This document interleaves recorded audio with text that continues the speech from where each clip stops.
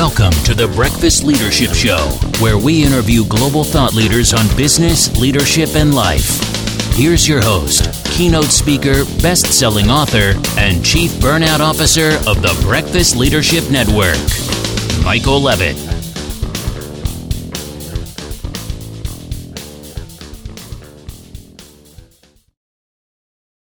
Welcome back. I've got Ken Falk on the line. Ken, how are you? Good, Michael. How are you this morning? I am awesome. Really looking forward to this conversation and talking about your new book and everything else. So why don't you share with the audience a little bit about you, and then we'll go ahead and dive into the conversation. Yeah. Well, as you mentioned, my name's Ken Falk. I spent 21 years in the Navy after a failed attempt to play professional ice hockey at the ripe age of 18. And then I've been out of the Navy now for almost as long as I was in, 20 years out. I got out of the Navy initially and started a counterterrorism consulting business. We grew the company to about 50 employees, and it was full of guys like me. I was a bomb disposal expert in the Navy, full of guys like me in the company, couple of Navy SEALs, a couple of Green Berets, the normal characters that would be involved in counterterrorism operations. When the first bomb went off in Iraq, our company became pretty popular because of our bomb disposal expertise. And our company grew from about 50 to 500 employees in a relatively short period of time. So it was kind of crazy. That was my first entrepreneurial startup. 6 years into it, people were knocking on our door to buy the place. We ended up selling it to a private equity firm. I stayed with that firm for a couple of years and ran it, and it continued to grow and was sold again ultimately about 4 years later. I started a second company, a little IT company that was doing some work, which is also doing well. I ended up selling my shares in that company to one of my partners. My daughter, oldest daughter, got pregnant with our grandchild and first grandchild, and wanted to spend some time with him. So really now today, where my focus is, I'm running a nonprofit that focuses on helping wounded soldiers heal from combat-related stress. Beautiful work. And anytime that I have anybody that has served in our military, I always say thank you, and our audience does too, for your service.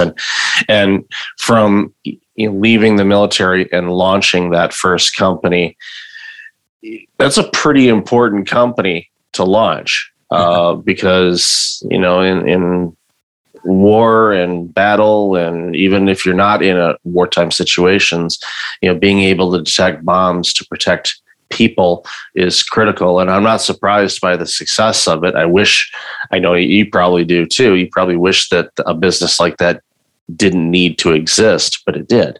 And you created it. And then obviously it's grown beyond, I'm sure, your wildest imagination in the multiple, growth patterns, not only when you owned and ran the organization, but after you sold it and then it was sold again. It just demonstrates, the need for that type of service.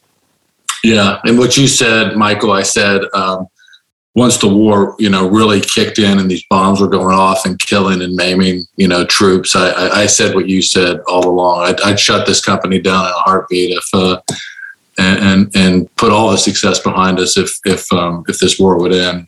But it didn't. It went on for 20 years, as you know, and bombs became the terrorist choice of weapons, really, in both Iraq and Afghanistan. So, yeah, it's nice to have it behind us now, but all this craziness going on in the Ukraine, I hope nothing happens again. Yeah, history. We've heard the phrase "history repeats itself," but then I've also heard over the recent memory is, history may not repeat itself, but it often rhymes. And I'm with you. I'm really hoping that the situations that we see, both of the Ukraine and then potentially Taiwan and all these other things, don't throw us all into situations that we really don't want to be in. So you sell that business and you go on and you launch another organization, and then obviously becoming a grandparent. Congratulations. That's always, I'm not there yet, but eventually that may come. And it's one of those things where you start looking at things and go, okay, what do I want to do now? And, launching a nonprofit, not an easy task. it's like, I mean, you did the difficult work and, launching businesses and all that, but launching a nonprofit is always challenging because of all the documentation, reporting, and everything like that. But the cause, and obviously with your time in the military and, for friends and family that served and all of that, the worst thing you'd ever want to experience is someone becoming wounded. And then when they come back, if they can't serve anymore, then they have to enter into civilian work and they're wounded somehow, and that may impact their ability to find certain types of work that they would be skilled in. So I commend you for launching the organization. So what were some of the things that you discovered when you first launched that business that you may not have been aware of beforehand? Yeah. Well, let me back up a little bit. So early on in the war, bomb disposal in the military is called EOD, explosive ordnance disposal. And early in the war, my wife and I started our first nonprofit, called what today is known as the EOD Warrior Foundation. And our entire mission was to help the families of the guys and gals that had been injured and were being medevaced back to the States. Mostly physical injuries, mostly severe physical injuries, amputations, blinded, burned, paralyzed, those types of injuries. And when I sold and left my company, it was 2010. And in early 2011, the war in Afghanistan got very hot on the ground with respect to bombs. And we were seeing amputee after amputee. We saw 71 amputees in 52 weeks. So about every 4 days, there was somebody new coming to the hospitals. Well, the main hospitals that they medevaced these guys and gals back to is here in Washington, where I live. I'm about an hour west of Washington, D.C. And my wife and I started bringing their families out to our home. We have a big old farmhouse, 200 acres of land, and that inspired us basically to donate 37 acres of the property. And we ended up building a series of log cabins across this mountain that we live in, and created the second nonprofit, which is what I'm running today, Boulder Crest. I'm not involved with the EOD Warrior Foundation anymore. I've turned the reins of that over to a new board chairman. But I'm really focused on what I'm doing now. And what I do now at Boulder Crest Foundation really isn't as focused on the physical injuries as it is the mental injuries, or what we call the invisible injuries of war, specifically post-traumatic stress, combat-related stress, depression, anxiety about transitioning and getting out of the military, all those types of things. And that's really what my focus is today. We have 2 beautiful retreat centers, one here in Virginia, the one that my wife and I donated the land for. And then our largest donor had provided us a $10 million grant to buy and open a second facility, which is in southern Arizona. So we run 2 beautiful facilities. Our programs are based on the science of something called post-traumatic growth. This whole idea that what doesn't kill us makes us stronger. And we also run something called the Boulder Crest Institute for Post-Traumatic Growth. So under this umbrella of a nonprofit, we have 3 organizations doing very similar but different things.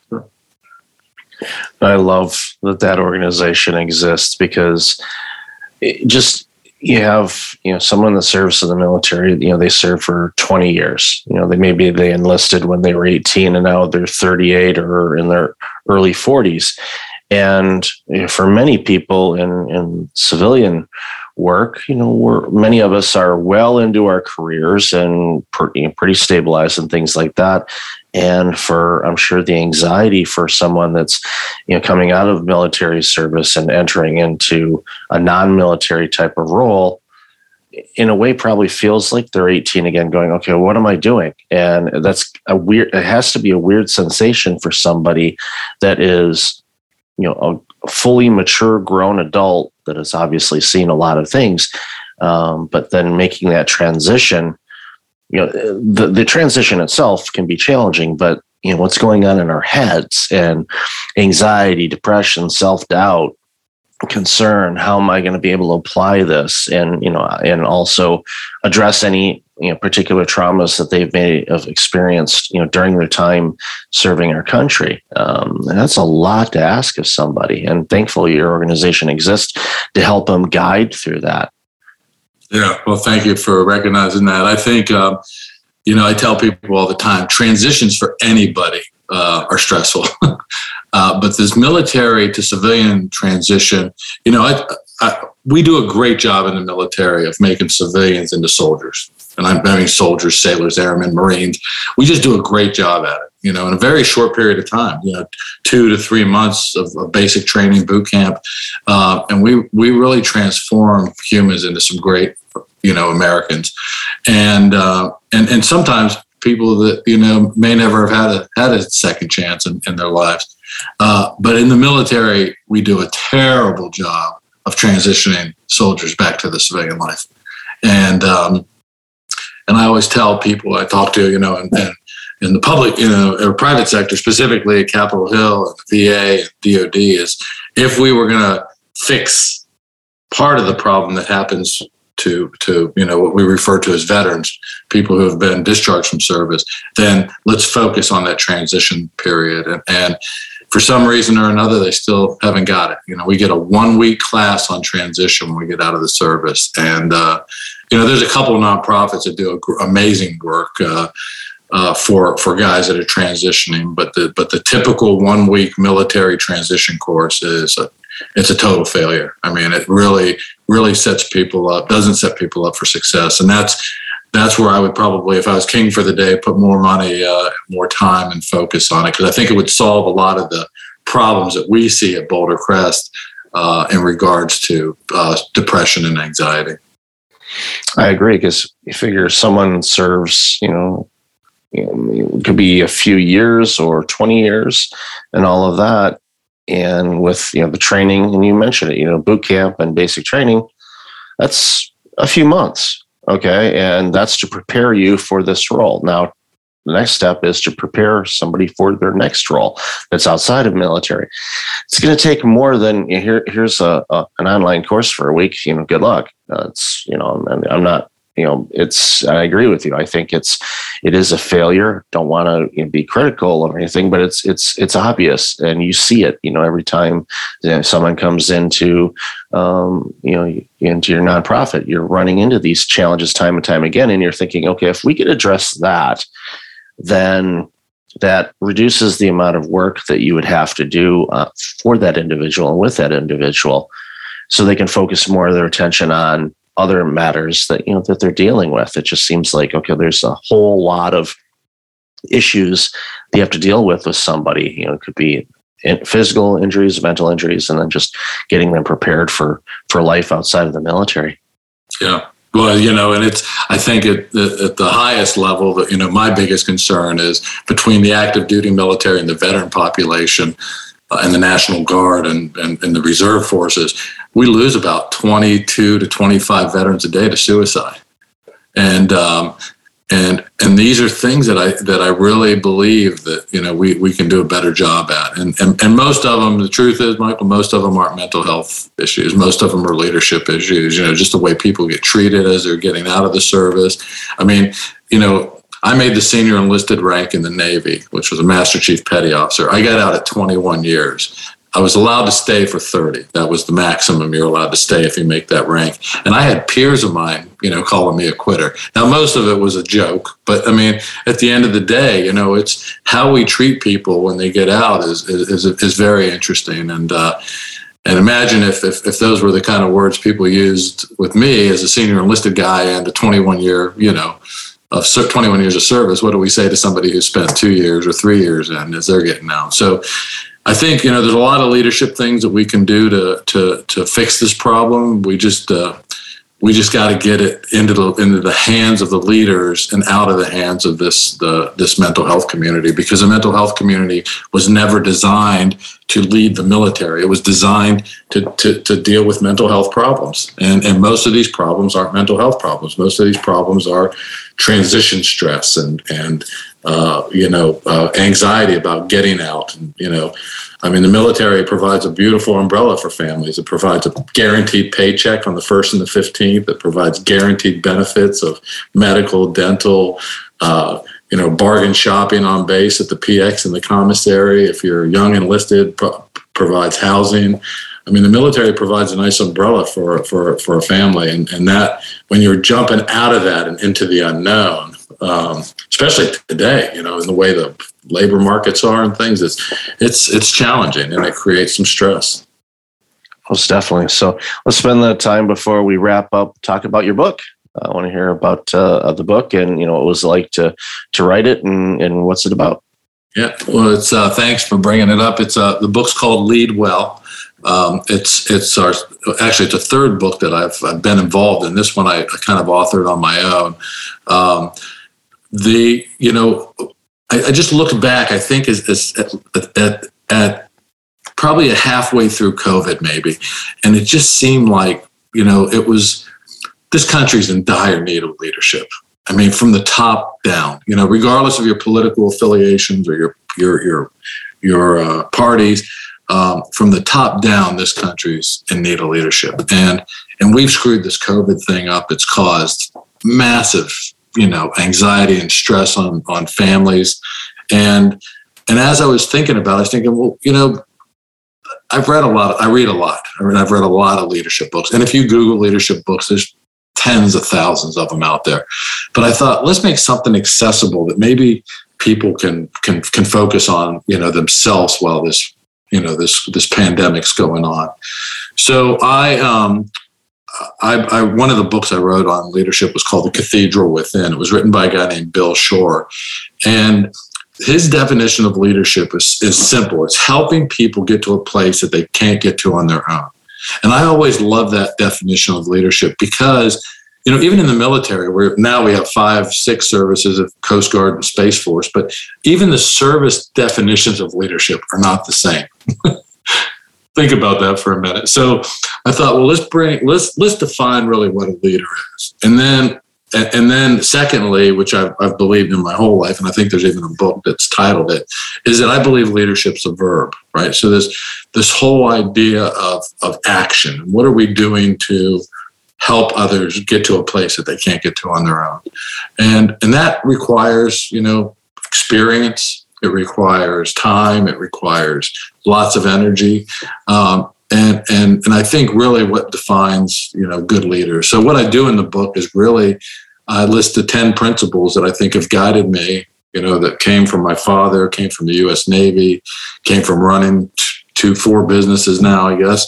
And I don't think there's anything, that anybody will pick the book up and say, wow, I really didn't realize that. But to put it all into a single place and to identify it, we've had some great feedback. I just Friday got notified by Forbes magazine. It's the #1 book by Forbes last week for entrepreneurs.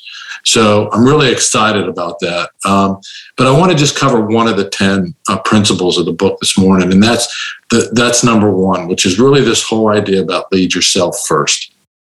And what that means to me is that you cannot lead others unless you're in a good place and unless you're healthy.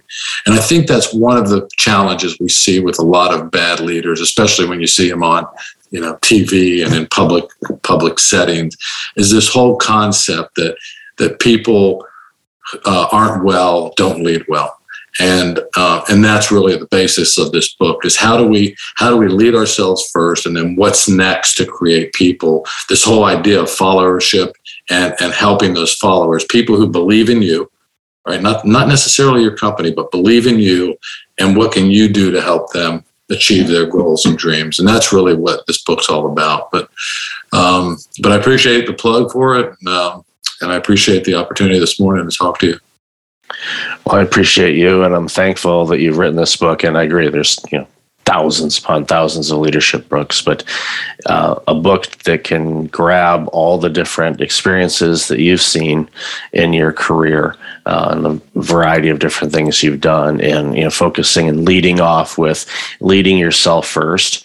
That's the foundation. If you take care of yourself first, then you're going to be a better person. You're going to be a better family person. You're going to be a better leader, better human being, because you're making sure that your needs are being met and you're taking care of yourself in a way that, one, it provides clarity because you're feeling better. Because, you wake up and you don't feel well, you're kind of off a little bit. And, that in many situations, especially in the military service, that could be a life or death situation if you're not feeling well. So, there's the regime or the regiment of making sure you take care of yourself, eating well, getting proper rest as best you can. Obviously, if you're in military battle, it's like, well, my shift's over. No, we're in the middle of a war. The shift's not over yet. So, you can't use that comparison, but again, you have to take care of yourself and figure out, okay, what do I need to do to make sure that I can be my optimum best? And that's applicable across every industry, every sector. And when you do that, then you start seeing opportunities. You have more clarity. You feel better. You're more, I want to say, human in a way, because if you're not feeling good, you may snap at somebody, even though that's maybe not your normal mode of operation, but you might be irritable or short or just say, I don't want to deal with this, when maybe you should deal with that. But again, taking care of yourself first, if anything, that should be rule number one to get this book. And congratulations on Forbes bringing that awareness to you, because it's obviously a great book. So congratulations again on that. Yeah, no, I appreciate it. And I love the fact that you said human, because I always tell people, humans really want two things in life. They want an opportunity to contribute and an opportunity to grow. And that's really, that's really what leaders are there for, is that, to create these opportunities where there's meaning and purpose and a mission to this company, and then to help people achieve that growth throughout the organization, even whether it's in your business or outside of your business. I mean, nobody likes to lose a great employee. But, I always tell people, it's like sometimes, especially in a small nonprofit, we have 36 employees. There's not a lot of opportunity for growth. We do the best we can, but at the end of the day, it's not the easiest place to see it growth. So sometimes, people that want to grow and achieve have to leave and maybe come back. So those are all the things that we talk about in the book, and how that really, really blends. But I think it's, I think I've had some great feedback. There's some great reviews on Amazon, and I'm excited. If it helps, helps one person, I'm excited. That's awesome. So, Ken, thank you so much for your time today. Really appreciate you. Where can people find out more about you and all this amazing work you do? Yeah, well, I'm very available on social media. I've got open accounts on LinkedIn, Instagram, Twitter, Facebook. The organization I run is called Boulder Crest, and the website is bouldercrest.org, O-R-G. Boulder like a rock, B-O-U-L-D-E-R, and you can reach me there. I mean, there's a number there you can call and everything. So. Yeah, any help I can be to any of your listeners, I'm here.